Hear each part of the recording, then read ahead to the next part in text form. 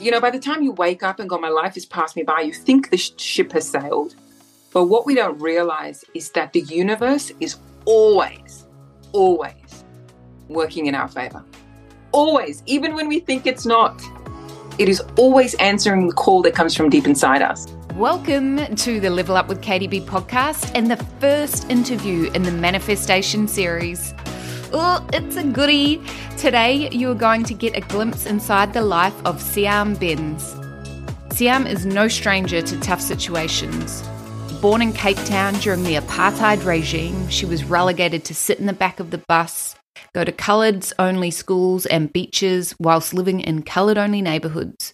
She dreamed of a different life, especially for girls. In today's episode, you're going to hear how host, creator and co-producer of The Naked Word, Siam Benz, truly understands what it means to conquer your circumstances and dive deep into her manifestation process. Siam moved to Australia in 2004 with her family in pursuit of a better life. As fate would have it, there were several trials she needed to endure along the way. Challenge after challenge, Siam stood tall, never once buckling under the scrutiny or weight of that journey. Having faced more by the age of 37 than most will ever face in their entire life, Siam made the decision in 2019 to take a leap of faith and pursue her dream to become a talk show host. To create a show for every woman where conversation could lead to healing. The Naked Word is that conversation. Today, we cover a lot of ground, and there are so many gold nuggets and incredible insights that I know will support you on your own journey. So, without further ado, sit back, relax, and enjoy the ride. Welcome to the Level Up with Katie B podcast. I am totally thrilled to have you here. I've never met you before. I got your email and I was like, ooh, a talk show host wants to share her story about manifestation. Yes. So welcome. Thank you. Thanks so much for having me. This is so super exciting. I'm normally the one asking the questions, so I'm looking forward to answering them today. Yes. Oh, it's so good. You can relax and just share your incredible story because from what I have seen of your story, it is amazing. Thank you. So, yes. All right. So, can you just share, because the thing that you wanted to share about, the manifestation that has been almost a lifelong journey for you, was your talk show. Yes. Talk show. Yeah, Australian talk show. Amazing. Yeah, because you're from Africa originally, hey? I am. I was born in the 80s in Cape Town, South Africa. So I'm really proud of that. And I was born in the middle of the apartheid era. So when I was born, I was definitely classed as a second-class citizen. But in the 80s, it was sort of that tail end of apartheid. So the resistance was strong. Yeah. Lots of protests, a lot of pushback on what was happening. And I have a father who was a freedom fighter as part of that resistance, just to give you some background. And my mother was more scholastic. So she was super academically inclined and was really wanting to be educated. But because of the time that we lived in, she wasn't afforded the opportunity to go to university. She wasn't allowed because she was coloured. She was what was considered to be coloured. So she was very aware of sort of the limitations that we were all living in. My dad was on the run for a couple of years, being chased by the government. And along I came. So I'm born in the centre of that to two highly intelligent activist parents who really gave me the conditioning that I have now. Like, they are the reason that I was able to create the show. It was what they... Okay, so this is super interesting to me because I work with women and human design, and when you unpack people's human design, a lot of what we do is actually deconditioning, reconditioning. And so often when I talk about conditioning, it's I'm very wary of this, it's in the framework of negative conditioning. But Yeah. so much of our conditioning is actually really fucking beneficial. And It is. Even when it's negative, it's positive. Yeah, I mean, absolutely. There's always like gold nuggets that can come from it. And that whole journey is part of, how we become, what we came here to become anyway. But Yes. having that whole, okay, so I just want to hear more about your story. So you were, those formative years, Yeah. were spent in probably quite a lot of turmoil. And it was insane. It's hard to describe. Like when you're living in it, it feels so normal. You don't know another way of being.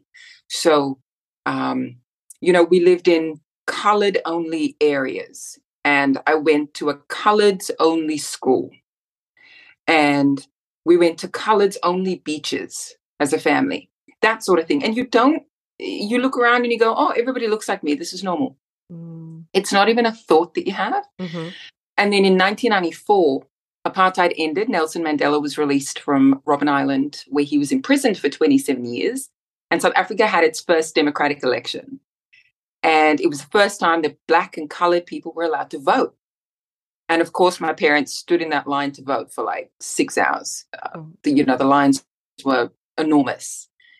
And the second that those votes were tallied and the power in the country shifted, something changed. Mm-hmm.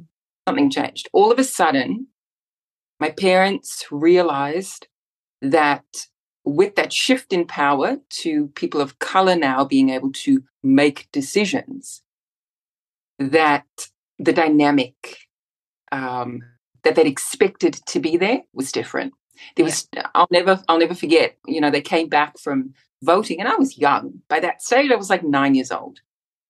And I remember the conversation they were having at the house after. Although it was exciting and the energy was exuberant, the chatter in the queues and in the line at the voting stations by the people of color was that, right, now it's our turn. Now we're going to take control. Now we're going to. And there was a bit of an aggression to it that my parents just intuitively felt. Mm-hmm.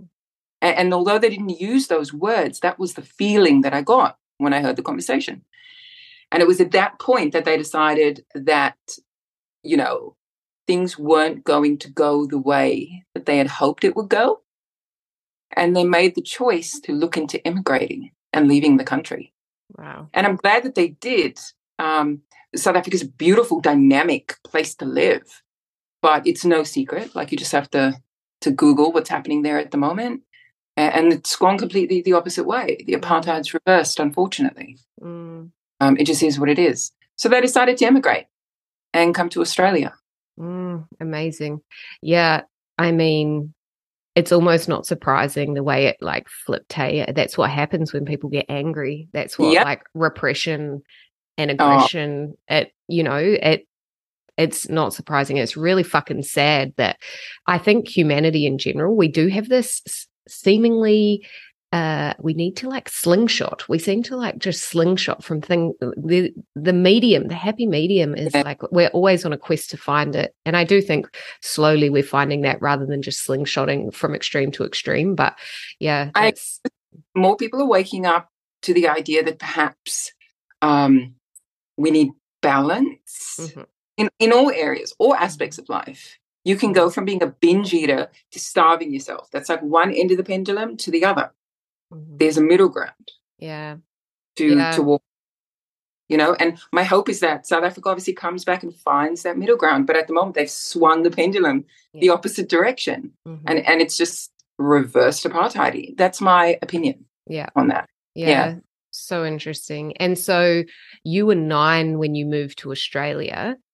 I was 9 when the elections happened, but so the immigration process is so long. Like when you actually immigrate, there was a huge process to go through. There still is, and it still is complicated. But back then, the process itself took like 3 years. Once you put your application in, it was a 3-year waiting process. So by the time our parents had sort of made up their mind and, where are we going to move to and what does that look like? And then put the application in and pay all the money and do all the medicals and the exams. By the time we left, I was 18. Holy, oh my Yeah. goodness. Yeah. Oh, Yeah. wow. I was not expecting that. I thought you were going to say like 12 months later. Holy No. shit. That's crazy. Okay. Finished high school, bang, on a plane Mhm. and straight to Perth. Okay. Amazing. All right. So I want to know what happened in those years between like the sort of the start of the process of your parents deciding to come to Aussie, because that was, you mentioned that was kind of when you first had that thought, like, I want to have my talk show, but you were like, Yeah. it sounds like you almost like, I don't even really know where this has come from, but I know that's what I want to do. Yeah. So what was it? Yeah. Can you tell me more about that? It gives me chills. So when the election happened in 1994 and all the rules changed, my parents took me out of the coloureds only school that I was in. Okay. That's huge. And put me into a school that was in a whites only area that was reserved for white children only. And so I was part of a handful of coloured and black children who was going to the school. And, you know, being in a school that was more affluent, there were more opportunities, much more opportunities for you to explore, you know, who you were. And it was my first year at the school, and the teacher had, you know, spoken to the class and said, look, there's an Eisteddfod coming up. And I didn't even know what an Eisteddfod was. I came from a coloured school. We don't have those things. And she goes, I'm looking for any volunteers. Anybody want to perform at the Eisteddfod? And so I'm sitting there, my little 9-year-old self. And I'm like, I don't know what that is. So I'm just going to avoid eye contact. and she says my name. And she goes, Siam, you could do it. And I was like, okay. Yep. No clue what it was. So I learned about it. Turns out it's sort of like a creative performance event, and children come, they perform dancing, singing, poetry, monologues, anything creative to an audience made up of their friends and family. So the teacher gives me this poem, and the poem is about overcoming adversity. And it's written in Afrikaans, which was at the time, it was my second language, but my family speaks Afrikaans as a first language. So it wasn't too hard for me to learn. So I memorized this poem, and I become obsessed with just memorizing the poem because I don't want to forget the words. If I'm going to be standing in front of people, my main aim is I don't want to embarrass myself and forget the words. So it gets to the day of the Eisteddfod. My dad takes me, and we get backstage. My dad sort of, you know, unceremoniously shoves me backstage and goes, right, just go where they tell you to go. And I'm like, okay, no problem. Scared shitless, but still no idea like what I'm actually, you know, going to do. And I realize I'm the youngest one there. So now I'm even more nervous than I was before. Eventually somebody cues me and says, you know, stand here, you're up next. So I'm standing there, I'm watching the person before me perform, and they're fantastic. And I'm like, okay, just don't forget the words. And I'm reciting the words in my brain. Just don't forget the words. That was my focus. So that person comes off the stage, and it's my turn. And I remember this. I walked out onto the stage, and they had me stand in a corner. I just remember it being sort of in the corner of the stage. And I could see everybody in the crowd, and the nerves hit me. And then the lights of the audience goes down, and the spotlight hits me. So if you've ever been in that position, the second the spotlight hits you, you can't see anybody in front of you. So all of a sudden, there was no one there. So I was like, okay, it's time to deliver my poem. And I start to speak this poem, which was a little bit lengthy. And with every passing phrase and every passing sentence, I began to deliver it with more conviction and more energy and more oomph. And it just kept coming out of me. And I don't know where that energy came from, but by the time I got to that final paragraph, that final sentence, and I said the final phrase, I was almost yelling it. Like that was the amount of passion that I was giving. And I remember as soon as I said that last line and it flew out of me, my eyes were shut. I was just aware that my eyes were shut. And I opened my eyes, so I'm back in the room, and I still see black, and the room is silent.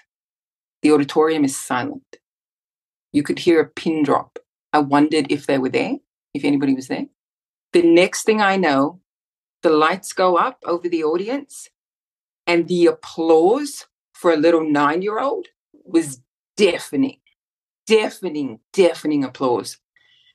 And it caught me off guard. And then the next thing I know, they were all standing up in their seat, and they were still applauding, and they were cheering, and they were whistling. And I was like, what the fuck is this? Yeah. And it was in that moment when I was looking at their faces, and I was seeing like some women had tears in their eyes. They were like wiping their tears away. I didn't have a concept of the words that I was speaking, you know, as a little kid. But when I saw the audience moved to emotion by the words that I spoke, something inside me just knew. Cannot explain it to this day, except that it was an act of God. Something in me just knew, this is what I want to do. I want to move people with my words. And I don't know what that looks like, and I don't know when I'm going to do it, and I don't know how I'm going to do it.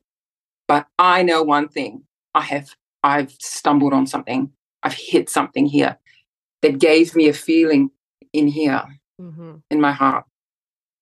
And I just knew this is what I'm supposed to do. I ended up winning the ISTEDford. I was the youngest one there. I ended up winning and having to do an encore of the same performance. But that experience changed the course of my life. Oh, my goodness. Do you remember what you felt while you were speaking? I'm really intrigued. Like, when you were speaking, did you feel it in your body, or were you like kind of in your flow state? Like, how do you recall? I have reflected on this over the last, specifically, the last 3 to 4 years, on that moment and how it brought me to this moment. I can only describe it as like I felt so supported, but I didn't know that's what it was. Now when I tap into that feeling and I go back there, I was so supported, and it felt like I was supported almost ancestrally. Does that make sense?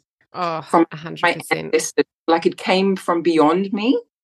Where did that energy come from? Where did that gusto come from? I didn't even know I was capable of that, of speaking like that, of delivering like that. That's not how I rehearsed it. I just rehearsed memorizing the words. But when it came out, it came from a place so far beyond me, beyond my 9 years, that I can only put it down to the fact that my ancestors were there with me to deliver it. It's so interesting as well because, obviously from my perspective, it seems like part of your purpose is to share stories, whether it's your story or other people's stories, connect with humans, have humans be connected through storytelling. Yes. But that whole idea of, there are so many different ways to do that. There's podcasting, probably not when you were 9, there wasn't podcasting, but, there's news reading, there's writing books, there's poetry, and yet being on stage, being in that spotlight, that was really what unlocked it by the sounds of it. And that's very specific. That's very specific to being a talk show host as well, right? So that to me is like crazy, because that whole opportunity where you got called out, you got like singled out of the crowd, you're doing this, and you're like, fuck, I've got no idea what I'm doing, but I'll do it. And then to have that whole process unfold in the way it did, to me, is like, as you say, God, divine intervention, universe, source, like guiding you in the right direction. And what I love as well is that, afterwards, you have that memory of your heart being so full when people were standing. And I believe so much in body wisdom. And you described it like, I can't intellectualize, like, you can't really explain why it felt so perfect, but you felt it in your body. And that body wisdom is something that I just dream of all of us tuning into in a whole new level, like moving forward, like now and forever. Like, let's listen to our body wisdom and let that guide us, let that guide our manifestation process. Love. You asked me if I'd ever done my human design chart, and I did many years ago. And all I remember of it is that I'm a manifesting generator, and that like my wisdom comes from my body. Yeah. So honestly, from a human design perspective, all of us have got a lot of body wisdom, and human design kind of helps you pinpoint how to access more of that body wisdom, your unique body wisdom. And as a manifesting generator, there is a lot of connection to your gut response. Like your sacral energy is really vital part of your body wisdom. Having said that, I am a sacral generator, and I've shared the story a few times because I think it's a lot of people I've told it's made a lot of sense to, a lot of generators and mangens. My heart and my sacral are always singing the same song. So before I knew about my human design, I used to follow the call of my heart. Like that was the first thing. I was like, okay, so this is exciting me. This is like pulling me forward.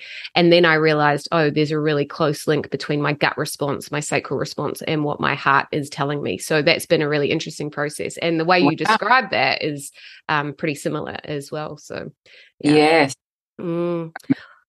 So what happened then? What happened after you had that moment? Because that's still very young, right? Like I can imagine you probably didn't know too much about manifestation at that point. You probably didn't even really think too much about your future. I don't know. Maybe you did. I'm not sure. No. The family that I come from, obviously growing up in an oppressive environment conditions the mind. So even now, same applies. People of color in South Africa, they have a conditioning around what they're capable of and that sort of stuff. And I was no different at 9 years old. I had very low sort of expectations for what I could achieve or what I was capable of achieving. Like I knew I was smart, but there was a part of me that didn't believe that I could have like a dream house or like a dream life. And so the consequence of that, when you're a kid is, well, for me anyway, I'd begun to create a fantasy world, I guess, in my mind where I could be anybody that I wanted to be.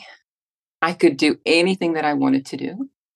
And there was no one that could stop me, and there was nothing that could stand in my way, not my skin color, not the economics, not the awful kids in the school. Nobody could stop me from being a performer and moving people with whatever I had that they needed. So I began to create this fantasy world in my mind. And I kept that like all through school. I'd spend hours, reading and then fantasizing that I was part of the book or part of the play or part of whatever I was watching or doing or seeing, because it wasn't my life that I was living. But I don't know, I found such comfort in the idea that maybe I could one day have that experience or do what that girl's doing or do what that movie showed, have the Prince Charming at the end of the movie. I got comfort from imagining that I could have that. Now, when I look back, that was the beginning of my manifestation journey. I didn't know it. I just didn't know it. You have to be able to imagine that you can have that thing, that you are deserving of that thing, that thing will belong to you one day. And it was only as I got older and became aware of manifestation, I was like, I'm already doing this shit. Yes. I was the same, actually. I think like my manifestation process is like, I didn't even have any idea that I was doing it until, it became sort of more mainstream. And then I was like, oh yeah, I've been a badass manifester since way back. I always try to understand manifestation from both a spiritual, quantum and like a more scientifically grounded perspective. And when I, just that idea of going to your inner world and imagining all the things that you want, that creating your own life for you in your inner world, it's actually, there's a part of your unconscious mind that then seeks validation to prove that you can do that, right? So when you're constantly telling yourself these stories, it might just feel like escapism, but actually you are subtly making changes to your neural pathways that are Yeah. showing, like help you look. Your unconscious mind will start filtering your external environment to prove that you are able to. Fucking love it. Like society will look at a little kid with an active imagination and label them. That is escapism.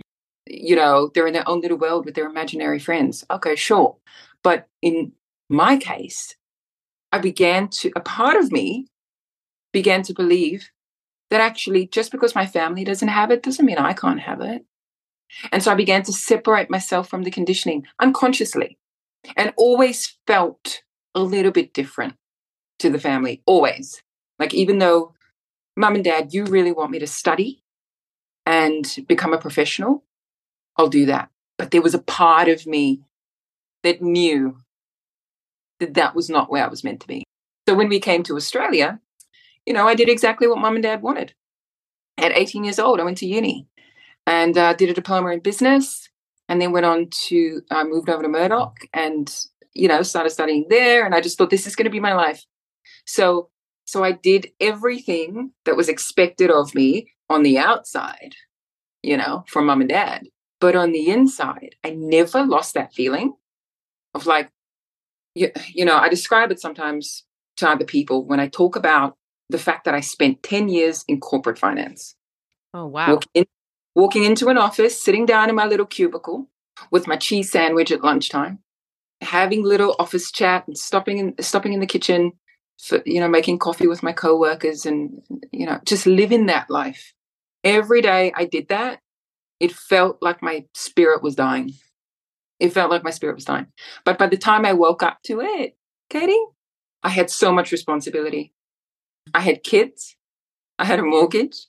I had insurances and loans and credit cards. And by the time I'd actually woken up to the fact that I don't want to be here, I don't want to be in this office and sit in this cubicle, my spirit is too big for you people, I had all of this responsibility on me and thought, how am I going to get out of this? I was in my 30s and just was like, I have wasted the last 10 years. Not a waste, because I got a lot of lessons out of it. I know that now. But at the time, it just felt like everybody else can chase their dreams. It's okay. Everybody else can do it. I can't do it. That's how it felt. It's really sad that this often happens, especially, I think a lot of immigrants go through this because their parents bring them over with all these hopes and dreams of having a life so different to theirs. And really what they want, I think, is for you to have freedom.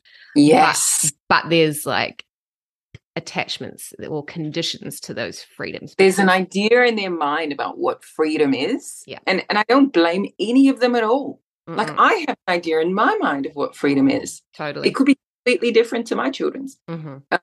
And I've had this conversation with my dad, because my dad loves me and supports me no matter what I do. But of course, he would love nothing more than for me to have a really predictable, safe life so that he knows I'm okay. Yeah. Yeah, totally. And it's so understandable. All we want for the people we love is that they're safe and they're happy. And what we forget often is that we can't control that. We can't control what that looks like. We can't control what the safety and the happiness and the freedom looks like for the people in our lives. Yes. And so I'm sure so many people can relate to that feeling of almost like waking up one day and going, oh, fuck, this isn't my life is wanted. Yeah. So what was the catalyst for kind of being like, all right, this is... Well, by the time you wake up and go, my life has passed me by, you think the ship has sailed. But what we don't realize is that the universe is always, always working in our favor. Always. Even when we think it's not, it is always answering the call that comes from deep inside us. Yeah. So I found myself at 33 going through a very, and I'm skipping a bit here, but just going through a very public legal battle with a government organization. So I ended up taking a government agency to court. Shit. And it was unprecedented, so there was no legal precedent for it. And I was going to right a wrong that I felt had been done. So I was defending myself. Oof. And it was huge. the entire legal battle took 5 years. I was on the front page of the papers. I was on the 6 o'clock news every night. That night that the trial, the week that the trial happened. And I was just certain I'm supposed to fight this. This is how the universe works, right? I'm 33. I work in corporate finance. I come from a very humbled family. Why the hell am I on the front page of the paper and on the 6 o'clock news, right? Bizarre. What I didn't realize is that experience was setting me up. It was setting me up to be here now. So I get through that. I end up winning, by the way. Thank you. So I end up winning that case. As a result of that case, I come out on the other end, and I'm bankrupt. Oof. Hundreds of thousands of dollars was spent on my defense. My life is in tatters. I won the case, but my life was in tatters. I'd ended up getting divorced while that had happened. I ended up having to sell my house. I had a baby in the middle of my divorce. Oh my gosh. Holy shit. Then I met a new man, and like so much had happened. So when I came out on the other end, and I was then broke, emotionally exhausted, just had nothing left to give. I looked back on the 5-year experience, and I noticed something. I noticed that every time I reached a low in the experience, I would self-reflect. So for me, it's meditation. So I have a meditative practice.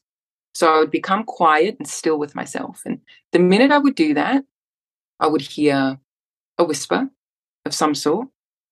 And I didn't know where the whisper came from. I never questioned it. But I would hear a whisper, and I would come out of my meditation, and I would action the whisper. As I actioned the whisper, support would show up. And so when I came out of that 5-year legal battle, and I looked back at my process, and I realized, hang on, every time I heard a whisper and took an action, something showed up for me. I wonder if I could do that when there wasn't chaos happening. I wonder if I could just do that in life. I wonder if I could do that when it came to my dream. So I thought I'd give it a crack. So again, I go into a meditative practice, and I sit, and, sometimes I use the word God, sometimes I use the word universe. Mm-hmm. It's all just an energy to me. So I'm not attached to any label. And I sit and I ask the question, do I take the leap to pursue my dream? And I listened. And I heard the words clear as day. Yes. I just heard it, just like that. The very next day. So I know what comes next. After you hear the whisper, you take the action. Now I knew I wanted to move people with words. I didn't know what that meant. So what does that look like? So when I went into that fantasy, the fantasy world, what do I see myself doing? What could it look like? Is there an idea that I really like? Is there a concept that I like? And talk show came through. Again, from where? Some space beyond me. So I sit back and I go, I've been in corporate finance for 10 years. I don't know a single person in the TV industry. How the hell am I going to come up with a talk show? I don't know anyone. I had one girlfriend who, she's a bit of a networker. She worked in network marketing, so knows a lot of people, right? I knew one person like that, just one. It's all you need sometimes. I called her up and I said, babe, can I come see you? I just want to talk to you about something. She goes, yep. So I go into her office. I tell her about my idea. I say, look, I've just come out of this really difficult thing. I'm done wasting time. That was bloody traumatic. I'm not going back to the way my life used to be. I'm too broke for it anyway. I'm going to use this opportunity, the space I've been given in my life right now. I'm going to use that to pivot.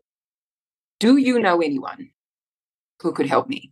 She ended up connecting me with someone she knew who wasn't in TV. He was in PR. He couldn't help me. But he knew someone whose wife was in TV. So then he connects us to the wife, but she can't help me because she's front-facing camera, right? So she can't help me. But she knows a producer who's just moved from Sydney to Perth. This producer's worked on MasterChef Australia, done the castings for MAFS. This is a woman with a very impressive resume. She then connects me with that woman to get us on a Zoom call. I show up on the Zoom call just as I am now, just glasses on, hair all over the place, completely authentic. I pitch my idea. I've never pitched anything in my life.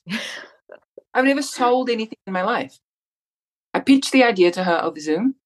She says, I love it. It's never been done before. I'm in. Oh my God. There's so much gold in that story. Okay. Like that's the formula. Get quiet. Ask the question. I was going to ask you, so for me, I have had probably 3 experiences where I've heard that clear voice guidance, right? Yeah. One time, this is going to make you fucking crack up. One time it came through my car radio and you're going to be like, that's how it happens. Sometimes that's how it happens. Through a song or... It wasn't even like legit. I was listening to a song and because I quite often talk to my spirit guides while I'm driving. And I was having this yarn and this voice like completely different to the song I was listening to came through loud and clear, like gave me a fright. And I just like laughed out loud and was like, are you fucking serious? Like, this is hilarious. And then I just could, like the rest of my day, I was just like, my head was in the clouds. I was like buzzing. Yeah. But so that's happened once. And then the other 2 times I've heard it very clearly in my left ear. But that's only 3 times. And from what you're saying, you have access to that when you are in your quiet time, when you're meditating. Do you find it hard to distinct between your inner voice, like because I do think they are one and the same sometimes, depending on what's coming through. But do you find it hard to distinguish between your own inner voice and whatever that guidance is sometimes? So the short answer is yes and no. Yeah, it's never that easy to... Yes, because on everybody's growth process through life, whenever there's hardship, that is the time when we are tasked to learn the most about ourselves. Yeah. Whatever that negative thing that's happening in your life at the moment, it is showing up to give you an opportunity to get to know your ego, to get to know your mind, to get to know what it is that you do to sabotage yourself. I spent an extraordinary amount of time getting to know every facet. And I've just barely touched the surface. But every facet of everything that I do to sabotage myself. I have worked with different personality profile types. I started researching astrology. You know, one of my friends said to me one day, you talk about your ego a lot. Well, yeah, because I need to get to know my ego. My ego will be the thing that destroys what I'm trying to create. You know, there are 2 forces in this universe. There is an ego and there is a divine. It exists in all things around us. If you look at a tree is always growing in an upwards direction. That is the divine. That is the force that wants it to grow, taking it up. But at the same time, happening at the same time, there is another force that's taking that tree all the way to its death. Every day it gets closer and closer to dying. That same force exists within us. There is a force that wants me to grow, and there is a force that wants to destroy me. That is my ego. So I spent an extraordinary amount of time listening to the voice in my head that says to me, there's no way that you can achieve this thing. Who do you think you are? You're an immigrant Black girl from Africa trying to create a talk show, something that's never been done in Australia before. You don't know anyone. You have no money. What makes you think you're capable of it? And it gets trickier. The more you get to know it, the trickier it gets. Yeah. So now when I meet the producer, now my ego goes, oh, wonderful. We found someone that can help us. I wonder if she'll hate the way you look. I wonder if she won't believe in you. I wonder if she won't like your style of presenting. It gets trickier. It doesn't just go away. And it's always there. Even now in this conversation, it's there. I can hear it. Yeah. So I know that voice extremely well. Extremely well. So, yes, I can distinguish between the two. One, this egoic voice is frantic and busy and critical, but sneaky. The other voice, the one that comes from beyond me, is slow-paced, peaceful, content. And is it often the quieter voice for you? What a great question. It is the quieter voice for me. Yeah. One is louder. I mean, I think it's probably different for everyone, but I find that, obviously the time when it came blaring through the radio, it was quite loud. But other than those 3 times that I've had, I know that I have these intuitive guidance that comes through more often than not. It is so quiet compared to the inner critic, the ego, which is so loud and often on repeat, saying different versions of the same bullshit. Whereas when these like intuitive nudges come through, it's like so quiet. And I think sometimes that's why it's hard to trust for some people. And for me, it was. Yeah. Oh, that is at the center. That is at the center of the nucleus when it comes to manifesting. Like, if I hear that voice and I don't trust that it's come from the right place, nothing will happen. If I question, oh God, was that my ego? Well, I've been running around in circles. Yeah. And it's so, I do think it's so complex. I mean, it's so simple, but there's so many complexities to it because of our humanness, right? Like, because one of the questions I have is like, how do I know that it's not just me saying to myself, like, yes, go after the talk show, go after the job that you want, because I like want it so bad that I'm like, yes, this is the right thing for me, right? And that's part of the reason why I fell in love with human design, because it gives you so many tools to help gain clarity over whether that's you trying to convince yourself that that's something that's good for you, or whether that's actually your inner wisdom, your higher self, your guidance, the universe pointing you in the right direction. So the way that you describe it is just, I think, such a beautiful and concise way that, and it to describe a really simple process that we as humans make so fucking complicated. We absolutely do. And, for anybody who watches this series, like, we'll use you as an example. You at some point, Katie, would have been struck by, how can I give back? How can I contribute? How can I use my gift of conversation and my knowledge of enlightenment to put out content and information into the world that makes a difference? Mm-hmm. At some point, you would have been struck with that, like a lightning bolt. Mm-hmm. And then you decided, do you know what? I'm just going to do a podcast. And so many people want to have podcasts. Let me tell you, so many people want to have their own show. People want to have these things, but very few of them will do it. Why? What is the distinguishing factor between us and, say, other people? My theory is that we've been able to tap into purpose. When Katie's personality meets her purpose, she gets a feeling in her body and a feeling in her gut. And her heart everything lights up. She's just created magic. That's exactly what I've done. My true, authentic personality self found my purpose. And my purpose is healing through conversation. And it gives me a feeling that nothing else gives me. Nothing. And it's that feeling that really keeps you on the straight and narrow, right? Like even when you get that beautiful communication coming through, it's that feeling that is almost pulling you. It's like the affirmation that you need to be like, yes, go forth, because there's no way that you can't, right? When you feel that pull, I mean, life will give you lots of challenges to try and fucking throw some shit bombs in the way and throw you off course. And I mean, you know this to be true. We don't know where we're going. Absolutely. We don't know what the next step is. Mm-mm. We have no clue. When I decided to create the Naked Word, I had no idea what I was doing.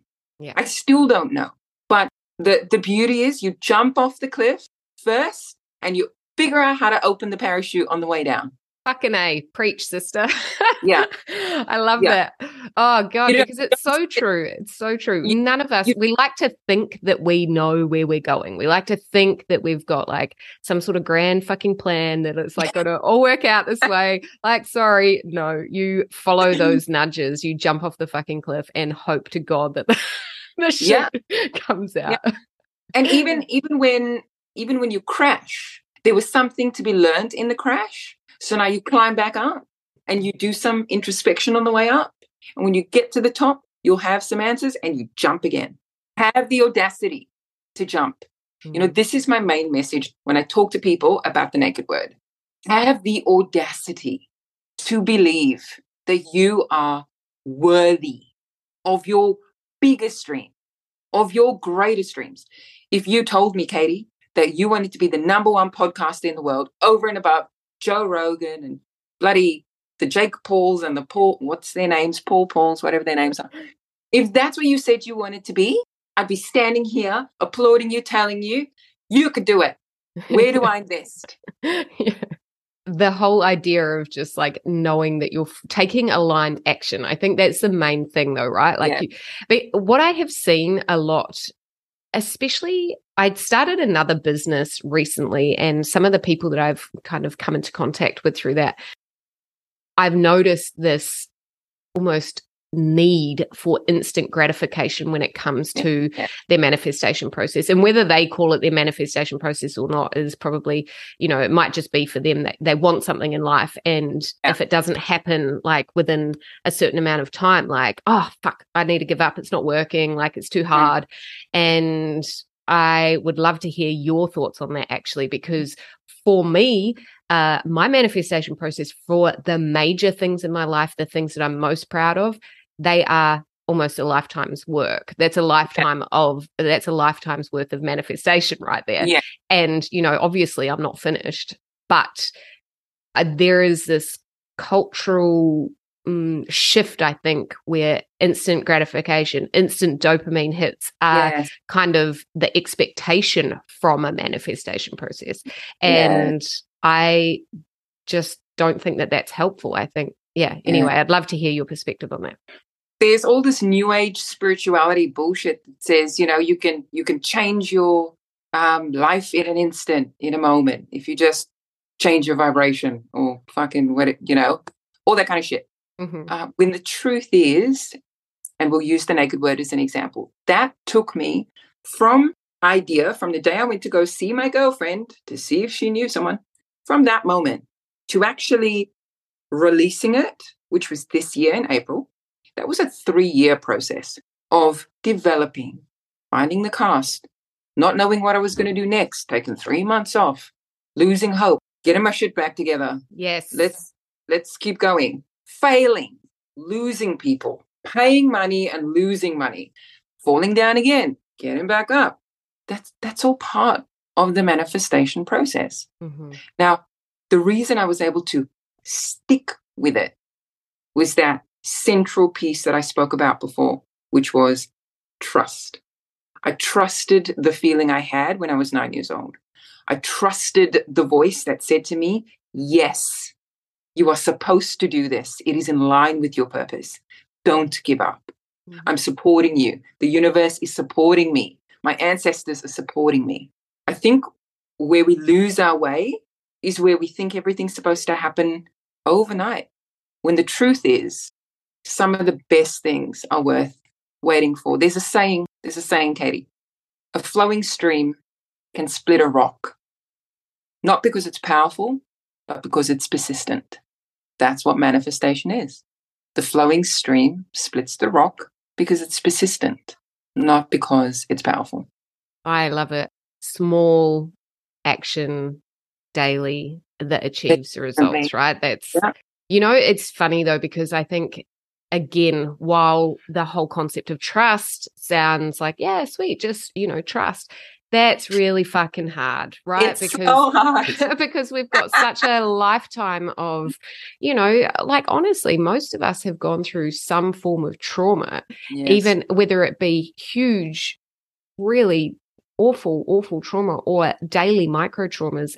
And because of that, that trust is like, it's almost like you get chipped away at, like, I can't, how can I trust? Because I did this before and this fucking happened and that fucking sucked.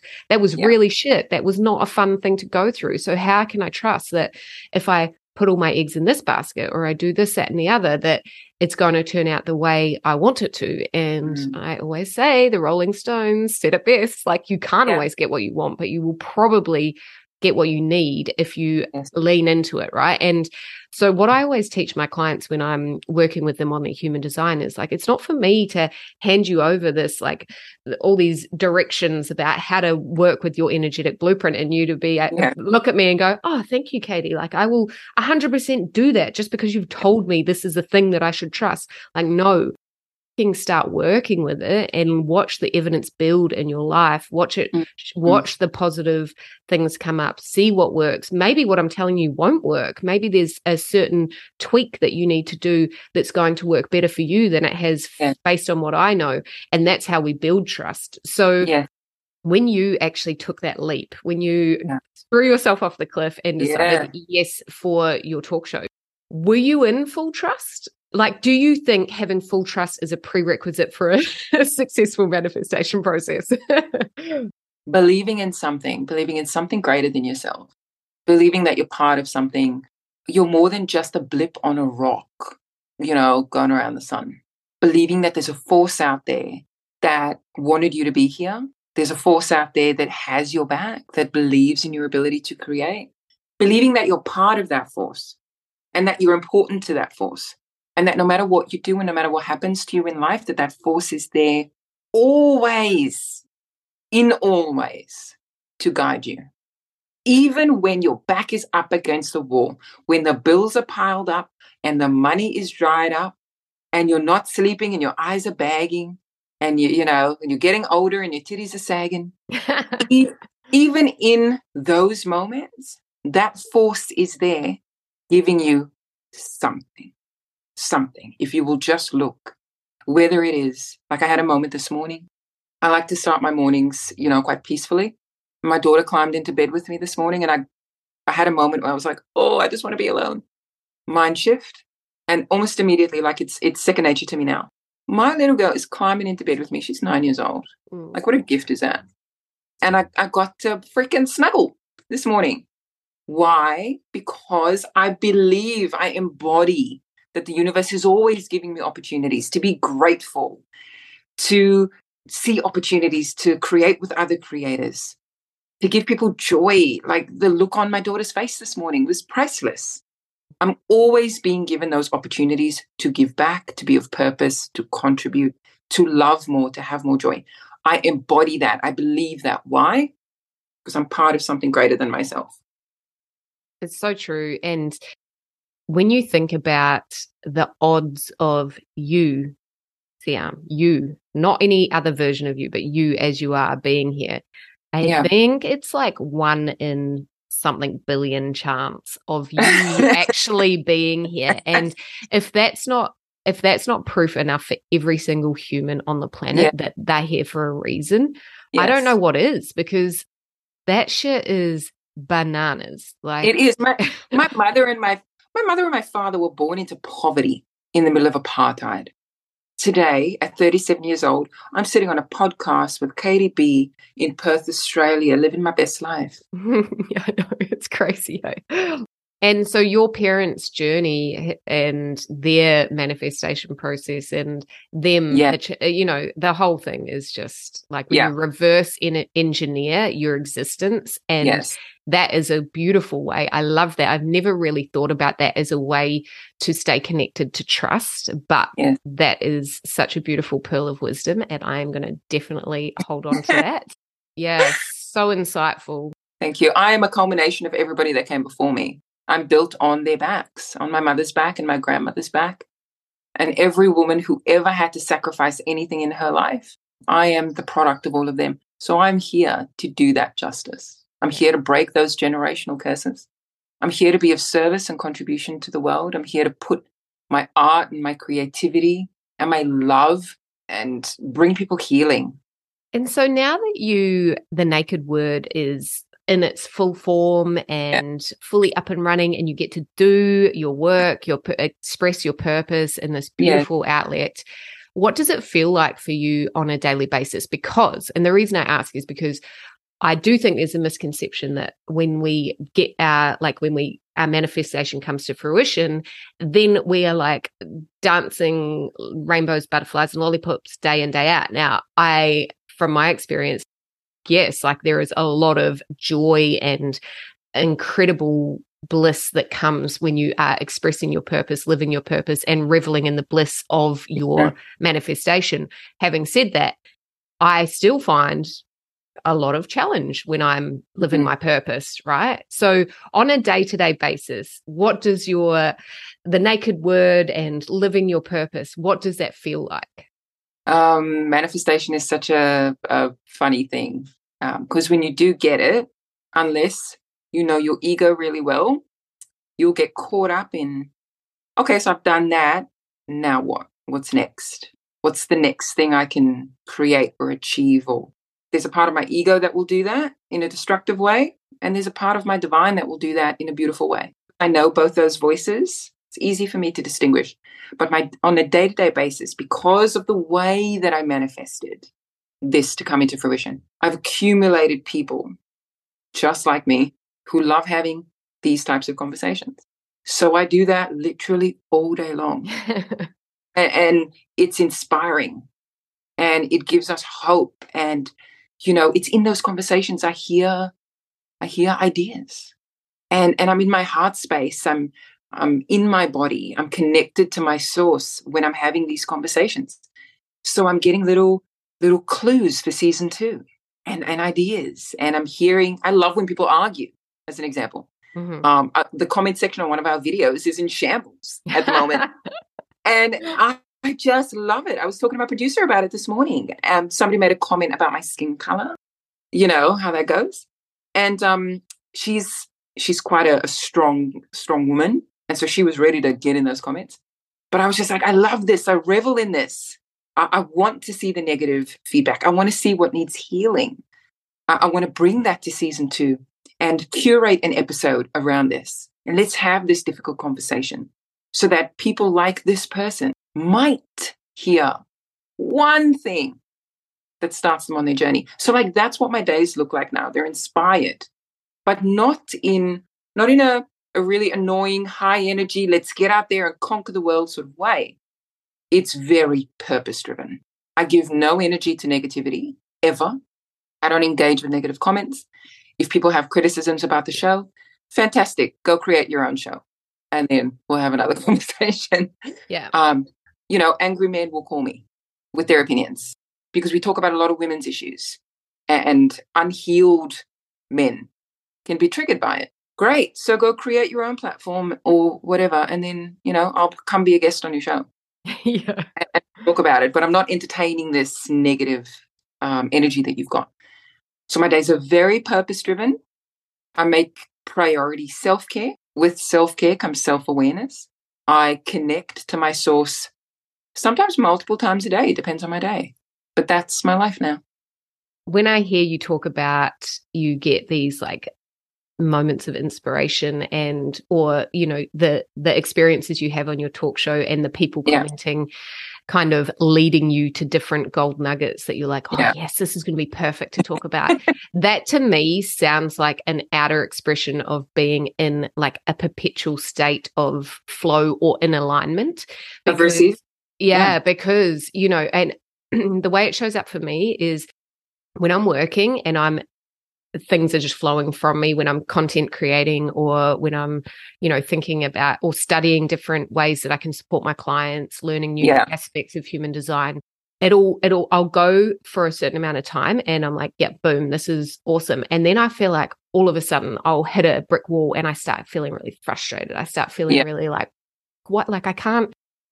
9 times out of 10, I need to go outside, right? So I go outside, and as soon as I start moving my body, as soon as I start being in the fresh air, then downloads start coming, then inspiration starts coming. Then I start putting the puzzles together. All that learning that I was just doing starts all the cogs start falling into place. And I'm like, oh, okay. So it's like a pressure relief valve almost for me to go outside and start walking. Like a reset. Yeah, totally.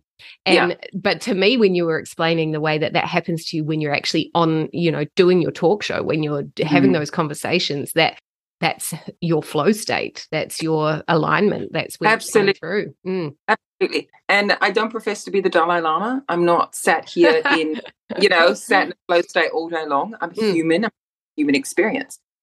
But the choice I've made to put myself in that state of connection first in my life has changed everything. All those people who doubted my ability to bring this to fruition have left. They've left my life by natural attrition, not even because I told them to bugger off. Literally, they just found themselves falling away. And I attracted people who believe in me and people who will hold me accountable. People who will say, hey, I heard that thing you said. Are you sure that didn't come from your ego? I think you need to introspect. And then I'll sit back and go, oh, shit, did I? Okay, great. Thank you for holding me accountable. Thank you for letting me know that. Those are the kind of people I want to be around. That sounds like my husband on a daily basis. Like, hey, just think about what you said. Oh, okay, yeah. I think the other thing as well, Katie, is that a lesser talked about part of manifestation is that we get caught up whilst we're trying to manifest in the opinions of other people. Yeah, for sure. That's one of the big distractors. Yeah. So if I had listened to people who had said, this is insanity, they go, I think it's a good idea, but I don't think there's a market for it. Well, we've just had 1 million impressions on social media. So clearly there's a market for it. If I had listened to them, it would have never happened. Even when I fell down and I failed miserably through this project over the last 3 years. There were people who were part of the project who left, and I just felt like everything's going to fall apart. This is all because of me. I'm the leader of this. And if I can't keep people on the project, then what does that say about me? Okay. That person left because of their own choice. That had nothing to do with me. But I was so attached to what that person meant for the show that as soon as they left, my certainty left with them, right? And then what's everybody thinking about me now? Looking at me, judging me, making an assessment of me as a leader. And now I feel even worse than I did before. Those are the mistakes that I made along the way. Always considering somebody else's opinion about what I'm doing. The second I let that go, and it's a practice. To let it go is a practice. Totally. Yeah. Huge practice because it takes so much awareness and it takes so much awareness and kindness to yourself, because you kind of got to go from like beating the shit out of yourself to like, well, wait a minute. Is this true? Is this the story that I'm telling myself right now? Do I know that to be true? Oh, what if it isn't true?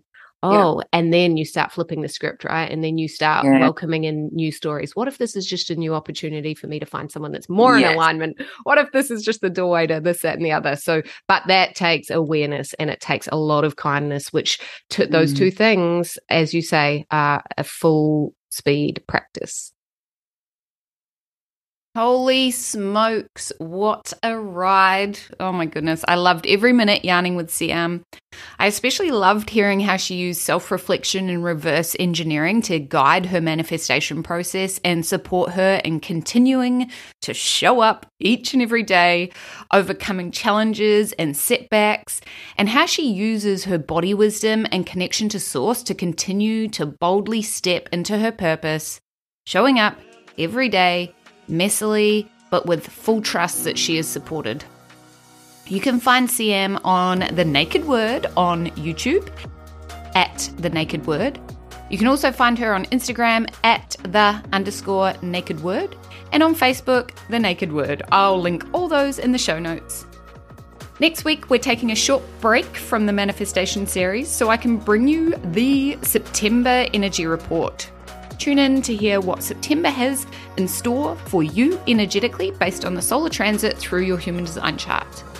Until then, take care, keep milking the shit out of life, and I will catch you in the next episode.